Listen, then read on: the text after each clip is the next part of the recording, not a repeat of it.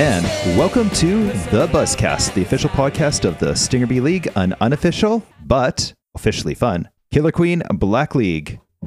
Well, Blake, we're back for another episode. Here we are, number 17, I understand. That's right. And we've got a amazing episode with an incredible special guest lined up for everyone today. Wow, Kyle, why don't you tell us about who our guest is? Our special guest, Blake, is, and I'm really excited about this because this person is a very dear friend of mine, and I know that on interviews and podcasts they always say that our special guest is a good friend of mine, but like this time it's really true. This is somebody I won't say how long I've known this person for, but let me put it this way: we met over a 2400 baud modem. Wow. Just to put it in perspective. Our special guest is none other than Dr. Kimberly Vole. She's an indie developer, she's co-owner of Radial Games, and she's co-founder of the Fair Play Alliance. And we are going to tap into her incredible background and pick her brain about some things that are very relevant to Killer Queen Black. Most importantly, that very interesting space, Blake, that space where the communities of players and the developers of the game, where that space where they overlap. Very cool. That sounds really interesting. Yeah, there's a lot to say. Kimberly is someone that's very well versed on a number of topics relevant to online play, community development, cooperative play, and creating like safe spaces for people to come into games and play them. So I'm really excited that she's here to speak to that, because I think that's something that is, an ongoing topic for the Killer Queen Black community, don't you? Yeah, absolutely. Very, very relevant. Yeah. Okay. So we'll get there in just a moment. We'll bring her on. But first, why don't we start by going over last week's Blake's? Let's start by going over last week's Blake's. Blake, let's start by going over last week's games. Okay.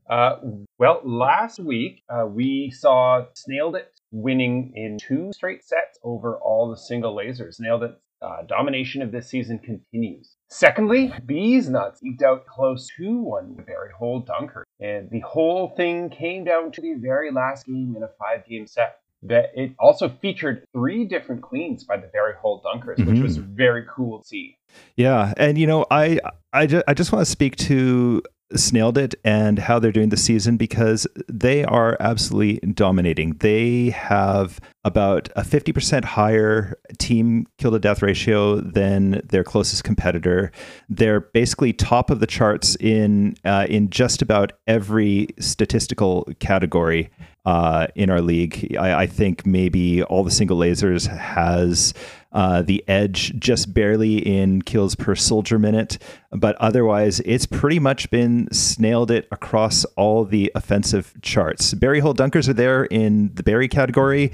Bees Nuts are, of course, still doing their snailitary strategy, and so they're atop on snail. But in all the categories that, frankly, the ones that really matter, Snailed It is running away with it.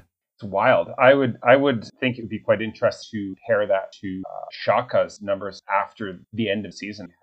Yeah. There, I think we're seeing 2 consecutive seasons where we're seeing one team walk away with victory. I guess, like walk away with the whole season. Anything could happen in the last week of regular season play or the playoffs, but yeah, that's how it's feeling so far. Yeah, absolutely. All right, so that's last week's games. Where does that leave us in the standings, Blake? Not that I haven't completely alluded to it already. Yes, well, the standings, as we all know at this point, Snailed It is at the top, 5 wins and no losses. Bees Nuts is second, 3 wins, 2 losses. And the Berry Hole Dunkers and all the single lasers are tied actually at 1 win and 4 losses. Oh, okay. So still some close play in the middle of the pack? Yes. Yeah. Okay. All right. So with that in mind, how about next week? What are our matchups for next week, and how many weeks do we even have left in this season, Blake? This is the final week of regular season play. Oh my goodness! Next week will be the playoffs. So Snailed It has locked up first place at this point, but they are going to be playing Bees Nuts in the first match of the evening, and then the second matchup will be Barry Hall Dunkers versus all the single lasers. And that one, there's plenty to play for because the winner of that one was third place. All right. Well, as you say, anything can happen in the playoffs, but I think the story has pretty much been written for this particular regular season. The regular season, yes, but we'll see about the playoffs. All right. Well, let's move on from the games and let's move on to this week's special guest. Like I said, she is a game designer. She's a researcher. She's a programmer specializing in digital social dynamics and artificial intelligence. She's been a principal designer at Riot Games. She's been a professor of computing science, and she is a co-founder of the Fair Play Alliance. Please welcome to our show, Blake, Dr. Kimberly Vole. Wow, welcome. I'm a little overawed at all that. That's quite cool. But yes, we're so happy to have you. Oh, thank you so much for having me. I'm super excited to be here. This is a really special opportunity. I think it's gonna be a lot of fun to chat with you both. Yeah, great. So let's jump into it. As you know, should I call you doctor or? Whatever you like. You can call me Kim if that's cool. All right. Whatever I like, it's going to be Doctor then. As you know, Doctor, this podcast is dedicated to one city game called Killer Queen Black. Have you played Killer Queen Black yourself? And if so, what was your experience with it? I have. I'll confess I've played a ton more of the original arcade games. I played it a lot at events like PAX and GDC and arcades and whatnot. So that's probably what I have the most familiarity with, but I've definitely played a bunch of Killer Queen Black. We were playing it with coworkers. I think it's an obvious choice for a party game. And especially with the pandemic, I think having that available has been great, since snuggling up in an arcade cabinet is less enticing these days. Yeah. For sure. Yeah, it's always exciting to me when we have people around who have experience with the arcade game because, well, mostly just because I'm jealous. There isn't one anywhere near us here in Victoria, so one day I would like to play it. I've only ever played it while traveling, sadly, but it is a lot of fun, and it's a great way to reconnect with friends too, because it's one of those things everyone can just jump into and breaks down barriers, and before you know it, it's just all sorts of chaotic ridiculousness happening. Did you have a favorite position? Oh, I don't know. I mean, I tend to be pretty flexible. I sort of defer to whatever the team needs, or if there's a more or less experienced player, then I'll try to throw them in a role that makes the most sense and support. But yeah, I don't know. I like them all. I think I like playing the queen the most, just because I tend to be more of a frontline person. Fair enough.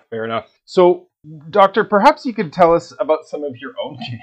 Sorry, I just love the doctor thing. You can tell us about some of your own games. What have been some of your favorite video game projects you're part of? Gosh, I mean, I've been really lucky to work on a lot of different things. Plenty of things not worth talking about at all, but they've all been learning experiences. I think two highlights for me, probably on the indie side, would be a fantastic contraption for VR, which, if you're not familiar with, it's a game where you have a limited palette, a set of objects, and you're trying to construct a contraption, ideally fantastically, that will convey an object from a starting point to an end point. And this originally existed as a 2D Flash game, and I didn't work on the original one, but my husband and close friends conceived of and built that game. But we decided that we wanted to bring something VR, and so the challenge ahead of us was to take a 2D Flash game and reimagine it in VR, with full 3D presence, etc. So that was a lot of fun. It was a great learning experience. And I think then, I would be remiss on the AAA side not to talk about League of Legends. I spent several years at Riot. I had the opportunity to work extensively on League. I also worked for a while on Valorant too. And just the opportunity to work on a game of that scale, just like the audience size, the fandom, even the scale of the company, so 25 people there. I think it was a really great learning experience. It was a chance to not to overinflate it, but a chance to touch the world in a way. When you have 100 million monthly active players, that's terrifying, because every little thing you do is going to go out to 100 million people, and you don't want to mess that up. There's a lot of responsibility and a lot of care in upholding the game as fans know it. But it was a really awesome experience. And of course, that was where I did a lot of my work in player behavior and really had an opportunity to dig deep and start to come to a better understanding of not just why these sorts of issues that we see in games and online spaces more generally were emerging, but the opportunities that we had as developers to leverage our craft to change the way games were being made and thought about, to develop them in a manner that fostered healthier interactions and better player coexistence. Cool. That is a tall task, I think. But if anyone is up to it, I think probably. So very cool, very cool. And it's so neat that you worked on a game of that. Yeah. I mean, Valorant has quickly grown to be one of the top esports games in the world. I mean, what an experience to have been involved. Yeah, I mean, obviously, like lots of amazing people. I was just part of a team, and I absolutely need to call out all of the hard work of those folks. But it was absolutely an honor to be present there and contributing to both of those games and several other games that I can't talk about. Maybe one day. Yeah. NDA. Sorry. Wow. Okay. So, I don't think you really tend to see a lot of doctors of anything in the video game world. Off the top of my head, there's you and Dr. Mario. Wow, that is a high praise to be placed in the likes of the venerable Dr. Mario. My goodness. Yeah.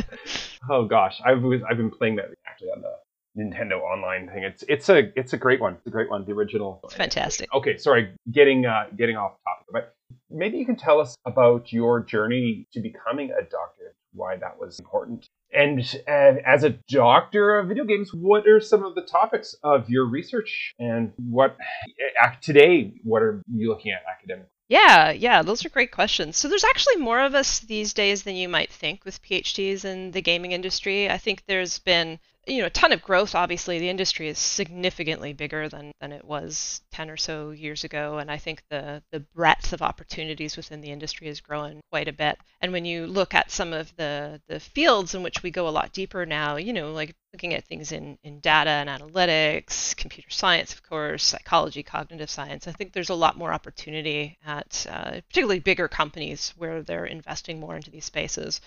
So there's more opportunities than ever there were before. For me, as Kyle said, we've known each other absolutely forever, and he knows this. I've always been obsessed with video games. They've always been a huge part of my life. When I was a kid, I was always making games and modding games and playing games and thinking about games. They were very important to me. I think, though, I shared that idea that many of us do growing up, is that games are a thing that you consume and enjoy and maybe you make in your spare time, but that notion of games as a career doesn't really get traction. It's not really something you're necessarily thinking of, like, I'm going to grow up and make video games. I think more so today, just because there's explicit schools you can go to, but back in the 80s, that was not something that was necessarily available. So I didn't really set out to be a game developer per se. I was just always really fascinated by AI and how brains work. And so that was really the path I charted in school. And so I got an undergraduate degree in cognitive science, where I focused a lot on why we do things, the motivations behind our actions, how we relate to one another, how we think, etc. And my PhD was then in computer science, focusing on AI. So just all manner of different things in AI, but I did have a particular focus in machine learning.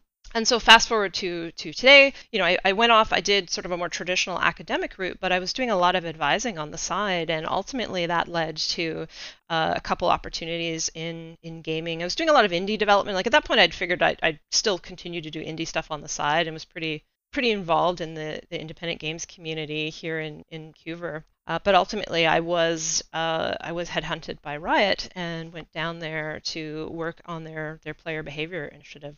And so for me, the real focus of what I do and how I leverage my academic background with my career is kind of the two forks, right? It's the AI and machine learning aspects and the cognitive science aspects. The machine learning side, that is, I've worked a lot on moderation systems, detection systems, so looking at text chat, to a lesser extent voice chat, but increasingly more relevant today, and even just understanding behaviors in game, like from a mechanical perspective of what's going on in a game, and taking that and translating that into something that then we can make informed decisions about or get a temperature check on how the community is doing, etc. Or, unfortunately, as is necessary sometimes, take action on people in the community, bad actors in the community. And on the cognitive science side, it's sort of it's rounding that out with but why do these things happen? I focus a lot on social dynamics or player dynamics and the challenges that we face as a digitized society. Everything from our seeming inability to get along online to more insidious things like misinformation, disinformation, even things like extremism, grooming. I study like how and why these things come about and then use that to improve how games are made, as well as legislation, education, public health, etc. Wow, fascinating. That's so cool. So Kyle tells me that one of your areas of interest is in the realm of cooperative, team-based sports that are inherently cooperative, yet also competitive. That sounds actually very familiar, the game that we love and do our little podcast about here. How did the lessons learned in creating amazing cooperative experiences extend to the world of sports? Yeah, that's a fantastic question. I love that question. I mean, I think, the overarching question above it all is really how do we play well together in digital spaces? And I think when you take a look at a cooperative game, they have certain advantages as far as putting people on the same side. I mean, as we know from experience, people don't always feel like they're on the same side or behave as they are. But generally speaking, that's the pretense of the experience, or certain games in certain settings. Like you take I always love this example, right? When you compare Animal Crossing to Dark Souls, both phenomenal games for very different reasons, and they give rise to very different atmospheres, which you might imagine then drive different behavior patterns within those respective games. And so understanding the kind of game that you have and the motivations of the players and the affordances and ways in which they gave rise to certain behavior patterns is a critical piece of what we do. And so with a competitive game, you're obviously starting from a position of confrontation and competition, however friendly, right? But at the end of the day, you're acting against each other in some capacity. But really, I think at their heart, they boil down to a lot of the same sorts of problems. We see things like impoverished communication in games. We're only able to type, or if we are able to communicate via voice, we're doing so in a situation where we're probably a little distracted by what's going on. We're not necessarily taking the time to sit down and have a fleshed out conversation about what's actually going on. So there's, it's rife with misunderstanding.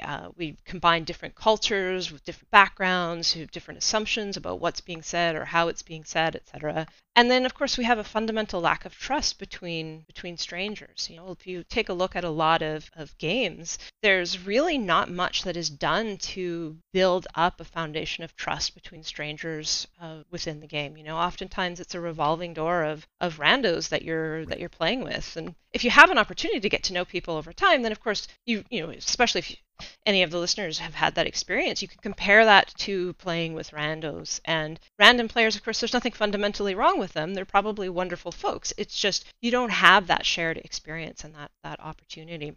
And we know that going into games and anything as humans, we need a few key ingredients. We need repeat exposure, hence the playing again together. We need proximity, i.e. if you're not crossing paths at all, then this is sort of an irrelevant point.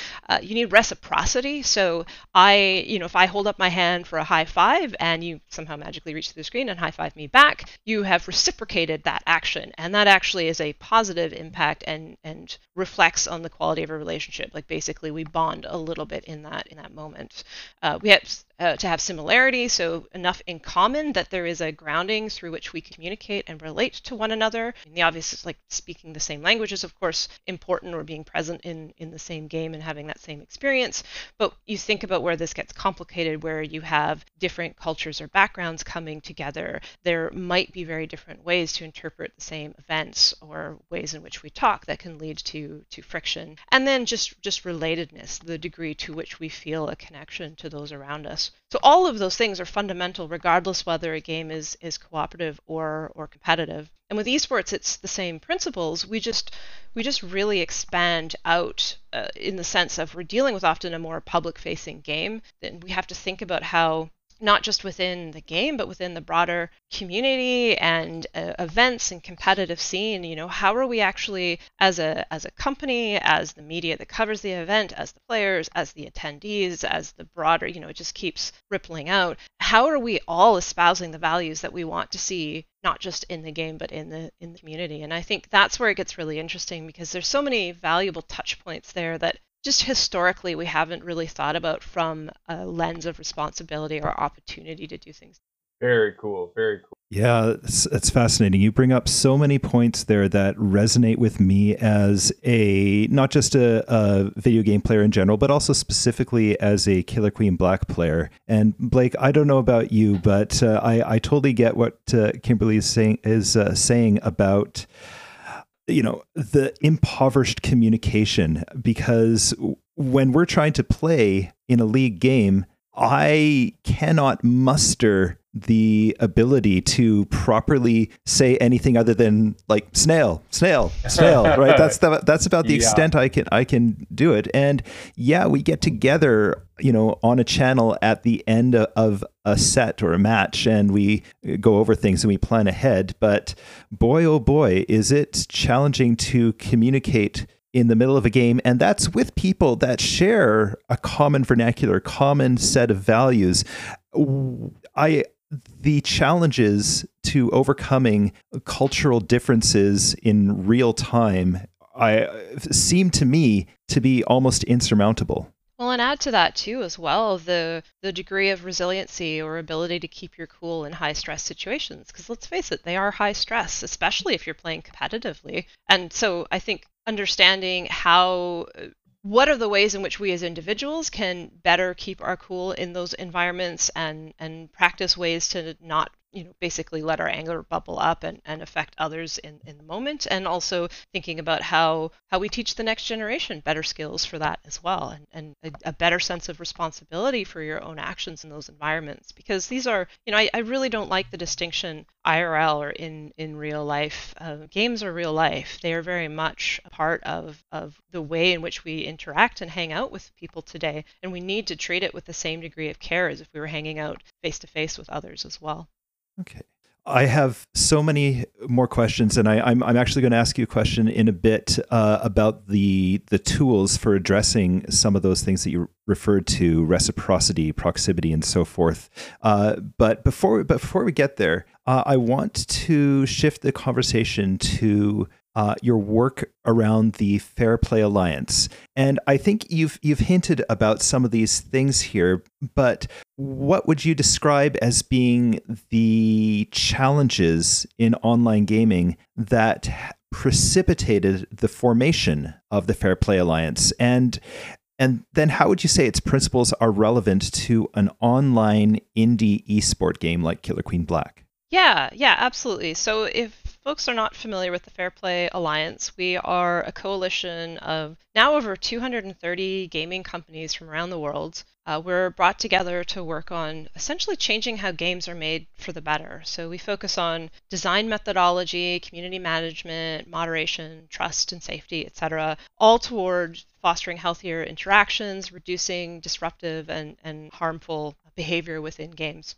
We're not an advocacy group. There's some great groups out there that are doing excellent work there. We're very specifically filling a gap in the industry. To your question about the genesis of the group, so we were founded in 2017. It was myself and two others who were really just asking a lot of the same questions and working in a space that felt like, there was so much opportunity here to be more fundamentally addressing the behavior patterns that we were seeing in games. That a lot of what we were seeing was either nothing, going back to 2017, I think a lot has changed in the subsequent 5 or so years, but there was either nothing happening, or it was very much a mentality of just get the jerks out. If you get the jerks out of the game, then the community is great, it's healthy, it's fine. And that just wasn't what we were seeing. That didn't match with the messy complexity that is the tapestry of humans, right? I mean, we are not we're not always perfect in our behavior. We don't always get along. We struggle. Even the best folks struggle to get along with some other folks. And when you're put in challenging situations, as we were just discussing, where they're not really optimal for having positive interactions, then things are naturally going to break down. And so if you subscribe to the just get the jerks out, quote unquote, then eventually you're just going to get rid of most of your player base, which is not really a good idea. And so we knew we needed to think about it differently. We needed to ask questions like, why is this happening? Why are these behavior patterns emerging? What is it about human nature and human behavior that when introduced into these settings is giving rise to these things? And then as developers and as designers of these experiences, I mean, there's 40 plus years of game development experience where our entire mandate, our entire goal is to build these experiences and drive, fun experiences and help players have a good time, and increasingly a good time together as multiplayer games have become more popular. And so that's a skill set that when we bring that to bear on the question of, well, how do you play well together, there's stuff there. And that was really where it started, was we were doing a little bit of this work, or we were doing a lot of this work in our respective jobs, but it wasn't necessarily something that had a ton of traction more broadly in the industry. I was very lucky to be at Riot, where they have a history and a significant investment in the space. So I had, I think, a little bit more opportunity there as far as resources, et cetera, but many more companies didn't.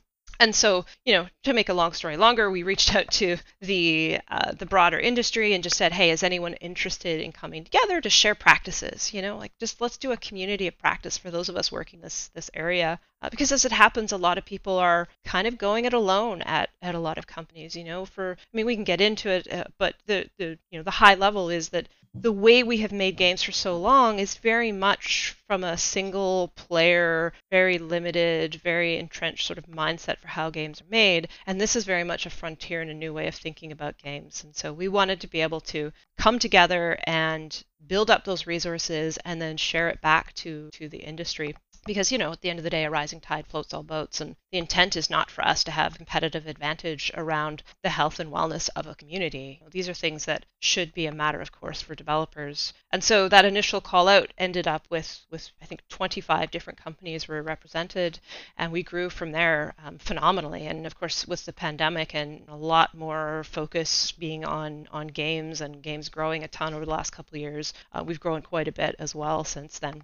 To your question about how to think about this for an indie game like Killer Queen Black, with every game you have to look at the risks and opportunities. You have to understand the audience that's going to play the game, the profile of the game itself, what are the friction points, where are the spaces where things can go wrong between players, where are there necessary and unnecessary interaction points. I think that if you take into account a lack of trust between players in a highly competitive environment where maybe they're just coming off of a loss and you throw those in a voice channel together, that's not going to go very well, And that's not to say, oh, well, we should ban voice everywhere, but it does mean that we have a unique perspective on the game and how it's played, enough so that we can make different decisions about what we're exposing players to and how we're setting them up for success. And so we can say things like, maybe there's no voice chat here, or maybe, we look for other ways to bring about reciprocity and positive interactions that start to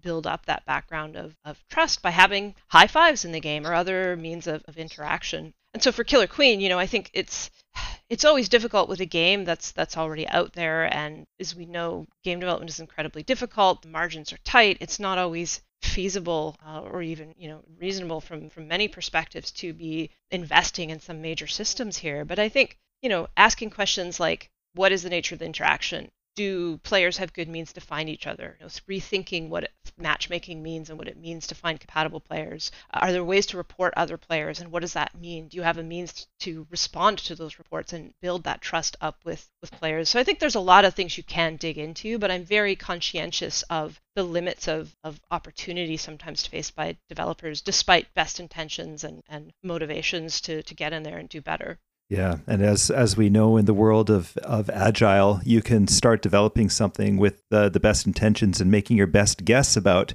how players are going to interact and anticipating that, putting certain tools in place, only to find that the players start doing something that you completely didn't even think about. And on limited resources, how do you pivot to address that? That's quite a challenge. Yeah, absolutely. And you have to be able to convince your stakeholders or your C-suite that this is a worthwhile investment. And even the strongest moral alignment in, well, we want everyone to get along online and everyone to feel safe and welcome in these spaces, aren't necessarily a match for not knowing what to do or not having the resources to do anything about it. And so you see a lot of compromises despite good intentions as a result. Mm-hmm. And, Blake, I'm sure you agree with me that, we've gotten to know Jackie and the Liquidbit team quite a bit over the last little while since we started the Stinger B League. And they are, for me, an example of a great team that is really well-intentioned in terms of wanting to grow their player base and have good tools available for their players. Oh, absolutely. Yeah. Thinking about some of the things they have, they've integrated voice chat, but they also have non-voice tools in there. Like I think I make use of the, flash the snail or flash the gates or flash the berries more often than I do with voice communication during a game. Right. Yeah. Of course, there's the emotes as well. Mm-hmm. Yeah. And they're not, defined text. I mean, there's a lot of games out there that, very early on, early emotes were English words. Mm-hmm. Huh. And, Liquidbit abstracted from that. And I'm sure other game studios are abstracting from that as well. Yeah. I mean, look at Apex Legends and the way they've pushed the bar with their ping system. I think thinking beyond just, let's throw voice in and we've solved it, but understanding that there's risks that come with voice that aren't just mistreatment, that include things like broader accessibility that allow people to play together that don't necessarily speak the same language or that maybe aren't so strong at speaking at the same time as they're playing, So I think there's a lot of really good reason to invest in a broader suite of communication tools that are going to increase the likelihood that players are having better, higher quality interactions, which then in turn means that players are going to go into the next game feeling better, and overall the community then can start to holistically improve because fundamentally at the basic unit of communication, things are getting better. So, Kimberly, you've talked about a number of things. May I call you Kimberly? I know I should be calling you Dr. Vol, but may I call you Kimberly? Sure. Dr. I've Kimberly, only been doing it for 30 years. I've really tried here, and I just can't break out of that. I'm sorry. it's tough. I'll allow it since it is, my name. Okay. Thank you. So you touched on a number of points that I think come together in a certain spot. You've touched on, I think you've alluded to the obligations of a developer in thinking about how their players are going to interact. You've talked about the player base, and you've talked about developers wanting to create a welcoming environment for their players, and that for me alludes back to something that Jackie from Liquidbit said in an interview that we did with her a couple of months ago. And it arose while we were talking about the challenges of growing a player base for an indie esports game like Killer Queen Black, specifically for Killer Queen Black. And it was a great interview, and she had a lot of great things to say about it. And there was one thing she said that really caught my attention. Give new players a chance to learn to love the game. That must be a very challenging one for the development team to tackle. Yeah, it's very challenging, and it's also, there's only so much control that you have. I could spend hours pining over how to get everybody on the equal playing field, but that's just not our job. We make games, and that's just not our job. We make games. Now listen, we know Jackie, and we know that was not a statement that was an abdication of hers or any developer's responsibility. Like, Liquidbit is very much engaged in their community. They really, really are. But when I abstracted it from the specific to the general, it did raise sort of a philosophical question for me. What sort of obligation does a developer have to the growth and development of their player base? And I wonder what sort of thoughts you have on that, given everything we've talked about in the developers needing to put tools into place. Like, where does the responsibility of making games and the responsibility of the community, where does that overlap? Where does it start and end? Yeah, that's such an interesting question and such a difficult one. I think we've evolved a long way from the box products of yore, where your responsibility arguably ended at content. Today we're faced with live games as a service, and community formation and management and esports. And, I think zooming out, it's fair to say that games are very much a part of the fabric of society. And I think it's understandable how for a lot of developers, that's a pretty big change. That's a pretty big ask to go from saying, you've shipped something, you put the box on the shelf, and it's effectively a toy. People could take it off the shelf and play with it or not, but your responsibility has ended with the shipping of that product and someone purchasing it.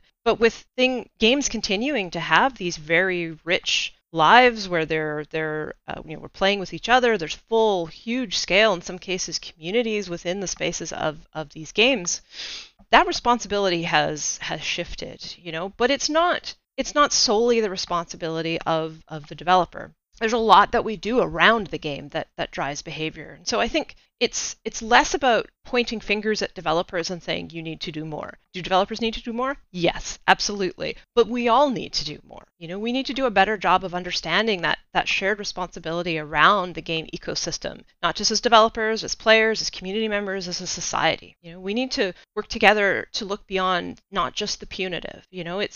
There's tons of research that tells us that just slapping someone's wrist isn't enough to drive sustained, healthy community behaviors. We need to make choices that foster those healthier interactions. We need education that teaches us how to be, as I said earlier, more resilient, more respectful online, and to really kind of imbue the way we think about games with a much more almost public health perspective. And I say that carefully because, of course, we also have a long history of violence in video games, and oh my gosh, they are the debasement of society, and everything is terrible, and lock up your children. But the reality is games are very rich, rewarding, social, important spaces, and they deserve the same level of responsibility that we treat other spaces where we gather as human beings. And so I think that's the bit flip that needs to happen. That's where I think we need to start thinking, not just oh gosh, it's all on us and we don't know what we're going to do as developers, but what opportunity do we have as developers, given our unique position, given our skills? How do we contribute to better online spaces? And this doesn't apply to every game, of course, right? If you're a tiny little single player downloadable indie game with no online component, sure, there's opportunities. I don't mean to shut down anyone in that capacity, but no one's going to be coming knocking on your door saying, hey, do you know the number of uses of the N-word in your game is escalating, right? Those things are not going to take place there. But those things are happening, and far worse things in games. And it's not I would be remiss to suggest that this was the dominant way things are going in games. It's actually a fairly small percentage of legitimate bad actors in a game. So by bad actors, in that case, I mean people who show up in a game with the intent to disrupt or do harm. It's a tiny percentage. And so we need to focus on that. There's a high level of responsibility there for all developers where that sort of behavior can emerge, where we need to be making sure we're creating safe spaces and creating spaces where players can let us know what's happening and that we can serve them. And there's a lot of stuff we could get into there about why that's challenging, but I think that is a very strong, to your question about where do you draw the line of obligation or responsibility, that's a very strong place to draw it. But then there's also the broader opportunity space of what we do nonetheless see a lot of is a lot of negativity. We see a lot of unwelcoming behaviors of people that, just pop into a game and say hello and they're met with F you, or people that basically lose their head on others who make a mistake in a game, or other people who show up and they're just being really disruptive, and people are understandably frustrated with this experience. There's a lot. That's a big, meaty, thorny space, and there's a lot of that happening. And I think that opportunity space is it's not unrelated to the first one, because certainly there's an escalation path that can come from things going wrong in the game that lead to a breakdown of resiliency and patience, etc., that can lead to someone saying something they maybe regret, and then, so on and so forth. But I think certainly that atmosphere of negativity and lack of respect, and, we can't hide behind oh, that's just trash talk. That's just what games are like, Trash talk is the sort of thing that you can have between people that know each other really well, that have a foundation of care and respect for one another already in place. So they're not going to take that personally. But how can you jump into a game with strangers and know that that's what you're facing? You can't. You absolutely can't. And so I think it's not to say that we need to put the kibosh on any kind of ribbing, or to say to friends who like to play a certain way that you can't play the way that you like to play or talk the way that you like to talk. I mean, we can draw some lines, right? Hate and harassment, never okay. But I think we can we can be more thoughtful about how we group people together, about creating spaces that, you're not going to put your kids in a space that's got a whole bunch of swearing, for example. I mean, that's a really easy example. But what if I just had more agency and opportunity over the kinds of gaming communities I get to play with? And what if, as a developer, I took more responsibility for finding ways to make that happen on behalf of players? So I think, it is a big, messy space. I think we can draw strong lines in the sand as far as no hate, no harassment. Trust and safety are fundamental things that every player has the right to demand of us as developers. And, we will do our very best, knowing that there are, in fact, limits to what we can do. But that investment, we can't hide behind, well, what do we do? I don't know. There's a lot we know we can do today, and that is a space where we should be continuing to invest. But we should be thinking about it holistically from a community perspective as well. It is not solely the developer's responsibility. If we'd had this conversation 2 years ago, I would have just thought it's something that exists solely within the realm of games and the space of online games. But let's face it, if you extract all the references to video games and developers in everything you just said, and you toss in, COVID and vaccinations, and there's only a few bad actors out there, and bits and all those challenges, like this is really a very human issue, isn't it? Absolutely. This is fundamentally a human issue. This is humans trying to coexist in digital spaces when we have all of our years of evolution that have been focused on what it means to interact face to face, and in more direct capacities. In digital spaces, we lose our body language, we lose so many things that are critical for us building these connections. And we've just really not stopped to ask, well, how do we bring those into our digital spaces? I mean, we are now, but that's the catch-up game that we're playing. We're like, well, we throw people into a game. That's it. That's the problem we're trying to solve is literally how do I connect two people or two people plus in a game, not how do I actually think about the quality of the experience that they're having together. We're very good at thinking about single player experiences, and I would argue as a designer that we bring that single player mentality into our multiplayer games. We're not thinking about, really? to reuse that quote of how do you play well together. We think about strategy, we think about team composition, but we don't think about that glue between people of how we interact successfully. We don't think about how people feel in the game. Do they feel supported? Do they, why are they getting frustrated? Are we doing things to mitigate that frustration? Are we teaching people that in spite of these limitations of communication in digital spaces, are we teaching them how to communicate more effectively given those limitations? Those are all, I think, rich opportunity spaces that are how we start to think about the playing together as multiple players, the multiple minds in a single game, versus I think the single player mentality, which is just drop the player in, except we're dropping multiple people in. So, and I wasn't expecting to go along with this sort of line of discussion and questioning, but do you see parallels between the I feel like you're expressing that the player base has an obligation themselves to collectively creating safe spaces and good playing opportunities. Do you feel, or do you see any parallels between that and the messaging that has been around during the pandemic around, everyone's collective responsibility to mask, collective responsibility to get vaccinations? Is it that similar, human collective responsibility? Yeah, it's how we get along well in groups. Humans don't do very well at scale, and a lot of times gaming communities are pushing us beyond the scales at which we do well. I mean, that's evidenced by, think about what it's like to hang out with your significant other or a close friend or a small group of friends versus what it feels like to hang out with a group of 10 people or a group of 100 or beyond, right? I mean, we start to lose those aspects of relatability and similarity and things that are greasing the wheels of those interactions. And so it's because of those different sorts of breakdowns, we need to create structures and systems of compromise and frameworks that allow us to operate at these bigger scales. And that's fundamentally what society really is, And so it's when we're talking about masking or vaccinating or all of these different things, and there's as we all know, there's pushback about freedom and personal rights, etc. I mean, I think there's we all have to give a little in order to be part of a successful society. We all have to compromise, and I know for different people the feeling of how much we are compromised may vary, but ultimately society only works when we're all compromising a little bit. We're agreeing to abide by these rules for a greater good. And you can debate what that greater good is and what those rules should be and all of that, but it doesn't change that it's how we interact well together as people, and it doesn't change that that's the same formula in the context of a game.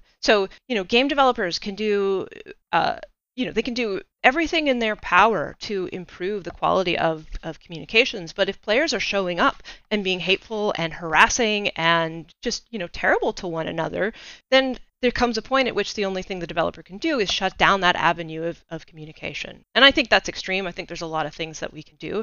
But that's what I mean when I say there is that shared responsibility, is right now I think we talk too much about this as if it is solely the developer's responsibility. And I don't want to diminish that responsibility. As I said earlier, there's very much a huge role for them to play. But when we just focus on the developer, then we miss the opportunity to be empowering caregivers, teachers, parents, psychologists, etc., to be having the sorts of conversations that we need to be having with our children, for example, who are now growing up and into this digital age, to give them the skills, not just of as we've been talking about, as resiliency and how to communicate effectively online, and what does it mean to be respectful online, imbuing those values from a very young age. But also, just because we touch all of this stuff in our work as the Fair Play Alliance, also things like are kids coming to their caregivers when they encounter something online that is uncomfortable, or when someone treats them poorly. Because if they're not having those conversations, then we're missing those teachable moments where we can be setting a better example, we can be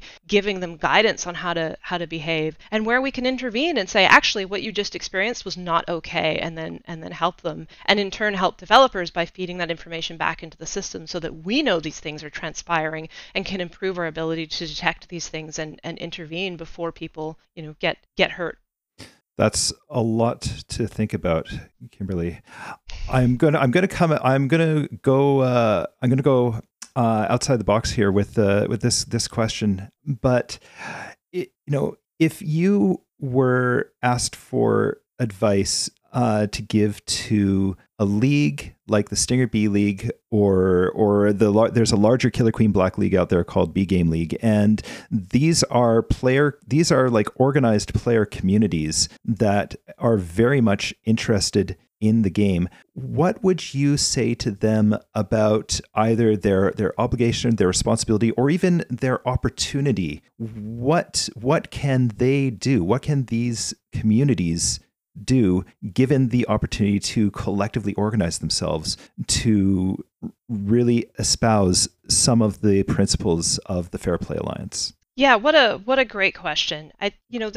There's a lot of opportunities, I think, for these communities, for players in general. I mean, I think there's the individual responsibility of who you bring to the match when you're playing and how you conduct yourselves around others, and knowing, for example, if you have a tendency to rage after a loss. I mean, we're only human, right? We're not trying to demonize anyone here necessarily, but rather say, what can we do to recognize our own limits and opportunities for personal improvement? And then on the community side, particularly for community leaders, I think thinking about the values that we want to see in games and game spaces. I think where there's opportunity there, whether it's a physical location where people are getting together to play, or it's a remote online experience, taking the time to really think about the values and expressing that in a code of conduct. A code of conduct where I think there is, as much as you can muster clarity on what good and bad looks like, on what those expectations are.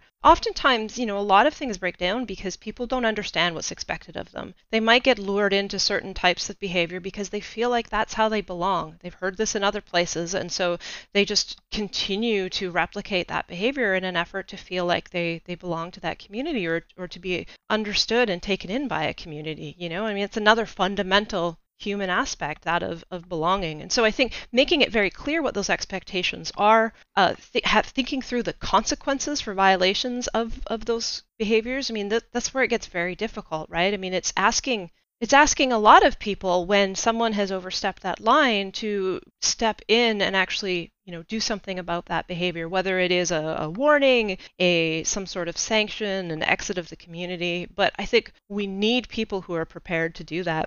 And on the flip side, we need to be more vocal and outspoken about those values, about what good looks like, about what we expect. All too often, I think we tend to celebrate and lift up those folks who are being negative, who are setting poor examples, because I don't know, it's flashier and it's funny and it's all of these different things. But where are we? We need to do more to say no to that sort of behavior. We need to lift up the voices we're not hearing, the folks that are, putting their best foot forward, bringing their best selves to every game, who are celebrating each other, who are bastions of inclusivity and celebrating diversity, and who are doing that well. Those are the voices that we need to lift up as high as possible, with their consent, of course. But, that's where we really need to invest. And we need to stop giving money and platforms to those who are building their platforms on not necessarily hate in some cases, sure, but negativity and shooting each other down and setting those examples that then create the feedback loop of the next generation is picking those things up and bringing them into the community and so on and so forth. So I think there's a lot of opportunities there. And, for just to extend that a bit, for developers, I think also thinking about how do you operationalize these values within your own studios. Without going into too much detail, because there's been a lot of this in the media, and that's a whole other podcast. But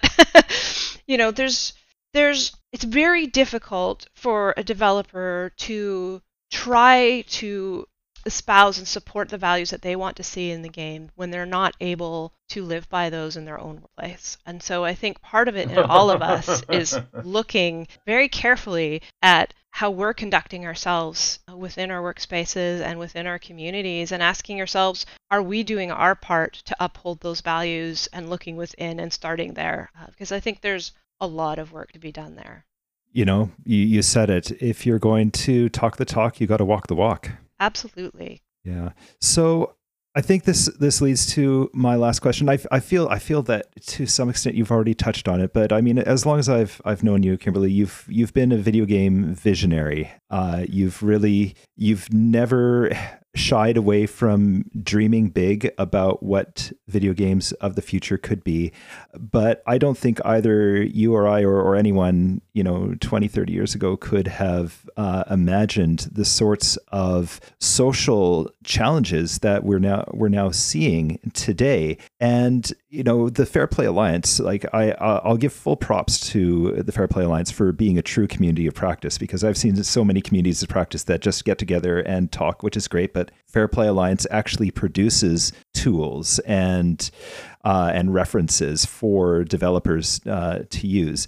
And so I did want to ask you about tools, but I'm just going to, you've addressed that to some degree. What I want to ask now, just to close out, is what do you see the future looking like with respect to what we've been discussing here around the developer-player relationship and the need for shared responsibility? Where is that? We've got some ideas about where that could go right now. Where is it going to be in the future, and where do you think the answers are going to lie? Is it going to be enough? Can just players and developers and studios can they jointly? Is there enough strength there to overcome some of these issues now, or will there be a need to reach out beyond that? Yeah, absolutely. I mean, a big part of what we're trying to do with the FPA is build up a knowledge base and approaches and share that with the industry. As I alluded to earlier, oftentimes there's, the margins are so tight in game development, it doesn't leave a lot of space for innovation. And the innovation that does happen is often instead focused on things like mechanics and actual gameplay, because, you can see how we would get there, right? We're game developers. Let's make sure that we're innovating in and around the games space. So I think that the challenge then is, well, where does this work happen? How do we actually collate and circulate and create this work? And that's largely the responsibility that we're undertaking. We're creating that space and bringing together the best minds in the industry and beyond who are working in this area to create these resources, and then free of charge sharing them back. We do a ton of consulting with companies, again, for free, because at the end of the day, it's not about, we're trying to break down barriers, and we're trying to do everything that we can to change how games are made. And if we can put tools in the hands of developers that are addressing these issues, that are as good or as better as what they've been historically using, then that starts to break down these barriers. And I think I said this earlier, but accountability comes via empowerment. You can't just point your finger at someone and say, you've got to do this, if they have no means to do that. And we can come up with all sorts of criticisms for, like, well, they should have seen this coming, they should have done this, et cetera, and none of that's relevant going forward right now. What matters is, if we don't have the tools and understanding to be able to make a difference in this space, then we can't be held accountable. So let's close that gap. Let's share the knowledge and how we're creating these healthier environments and fostering positive interactions through our design choices, and how we're effectively detecting and addressing disruptive and harmful behavior. Like, even, we've pushed hard to move away from the term toxicity, because it's such a big, messy term that, what does it mean? Like, how does one measure toxicity? It's so many things. So just pushing the state of the language so that we're equipped with that when comes time to measuring things and talking about this. But to your broader question, we also need to ensure that lawmakers and legislators and caregivers actually understand games and the role that they play in society, along with the efforts already underway. There's some incredible people in and around the industry who are working very hard in this space. And I think just to kind of tie a bow around it, games are not inherently dangerous, no more than going to a park is, right? We've rather extended the spaces in which we live and share our lives together into the digital, and we need to treat that with the same level of care, investment, and support. And that's on all of us, I think, as a society. Kimberly, you've given us a lot to think about here for our audience, be they players or developers or community organizers. You've really gotten the point home. I think that it really boils down to shared responsibility. We've all got to walk the walk. I mean, games are awesome. We're here because we love video games. We're here because games have the power to pull people together across cultures and every manner of divide. Games are an incredible opportunity for us, I think, to reflect on what it means to be human, the good, the bad, and the ugly. But I think, more importantly, the opportunity for us to, I think, take society further and do so with our eyes open and with care in how we are setting up the next generation for this digital world. Beautiful. My goodness, so cool. It's just so fascinating to me that this work is being done. I mean, once you put it out there, it's like, okay, well, of course, this is a space that needs to have this stuff. I just hadn't even really. Yeah, it's a lot, and I'm really glad that there's so many people today working in this space, and I'm grateful for all of them and all of the support that we have gotten, because I think this is really important. My hope is that none of us ever have to feel afraid going into a gaming space because of who we are and how we identify, but that in the future, organizations like the FPA will not be necessary. This will just be how we think about games and how we define the success criteria for games, and we'll have gotten so much better at making these spaces the truly wonderful spaces we know they can be. What a great world that will be the day it happens, and I'd like to believe we can get there. Me too. Yeah. Kimberly, thank you so much for coming on to the Buzzcast and sharing with us. Oh, thank you for having me. It's been awesome. Great questions. Thank you, Kimberly. As a small token of our appreciation, we'd like to leave you with this gift of our eternal thanks and gratitude, which I know is kind of a bit of a ripoff because, you've already got half of that from me already, and now I'm just throwing Blake's into it. So, but this is what happens when you're non-commercial. So, okay. Well, thank you. I receive it with deep appreciation. All right. Well, Blake, I think it's time for us to wrap up. How about a big thank you to all of our listeners? Thank you, listeners. We really appreciate it. Hope you enjoyed this one. And thank you, everyone, for tuning in once again to the Buzzcast, and we hope you'll tune in again next week. Thanks a lot, everyone. Bye-bye. The Buzzcast is a non-commercial podcast and has no official affiliation with Killer Queen Black, its publishers, distributors, or developers. The Buzzcast theme song is Bee Sting by the band Low Doses and is used under the Creative Commons Attribution Non-Commercial No Derivatives 4.0 International License.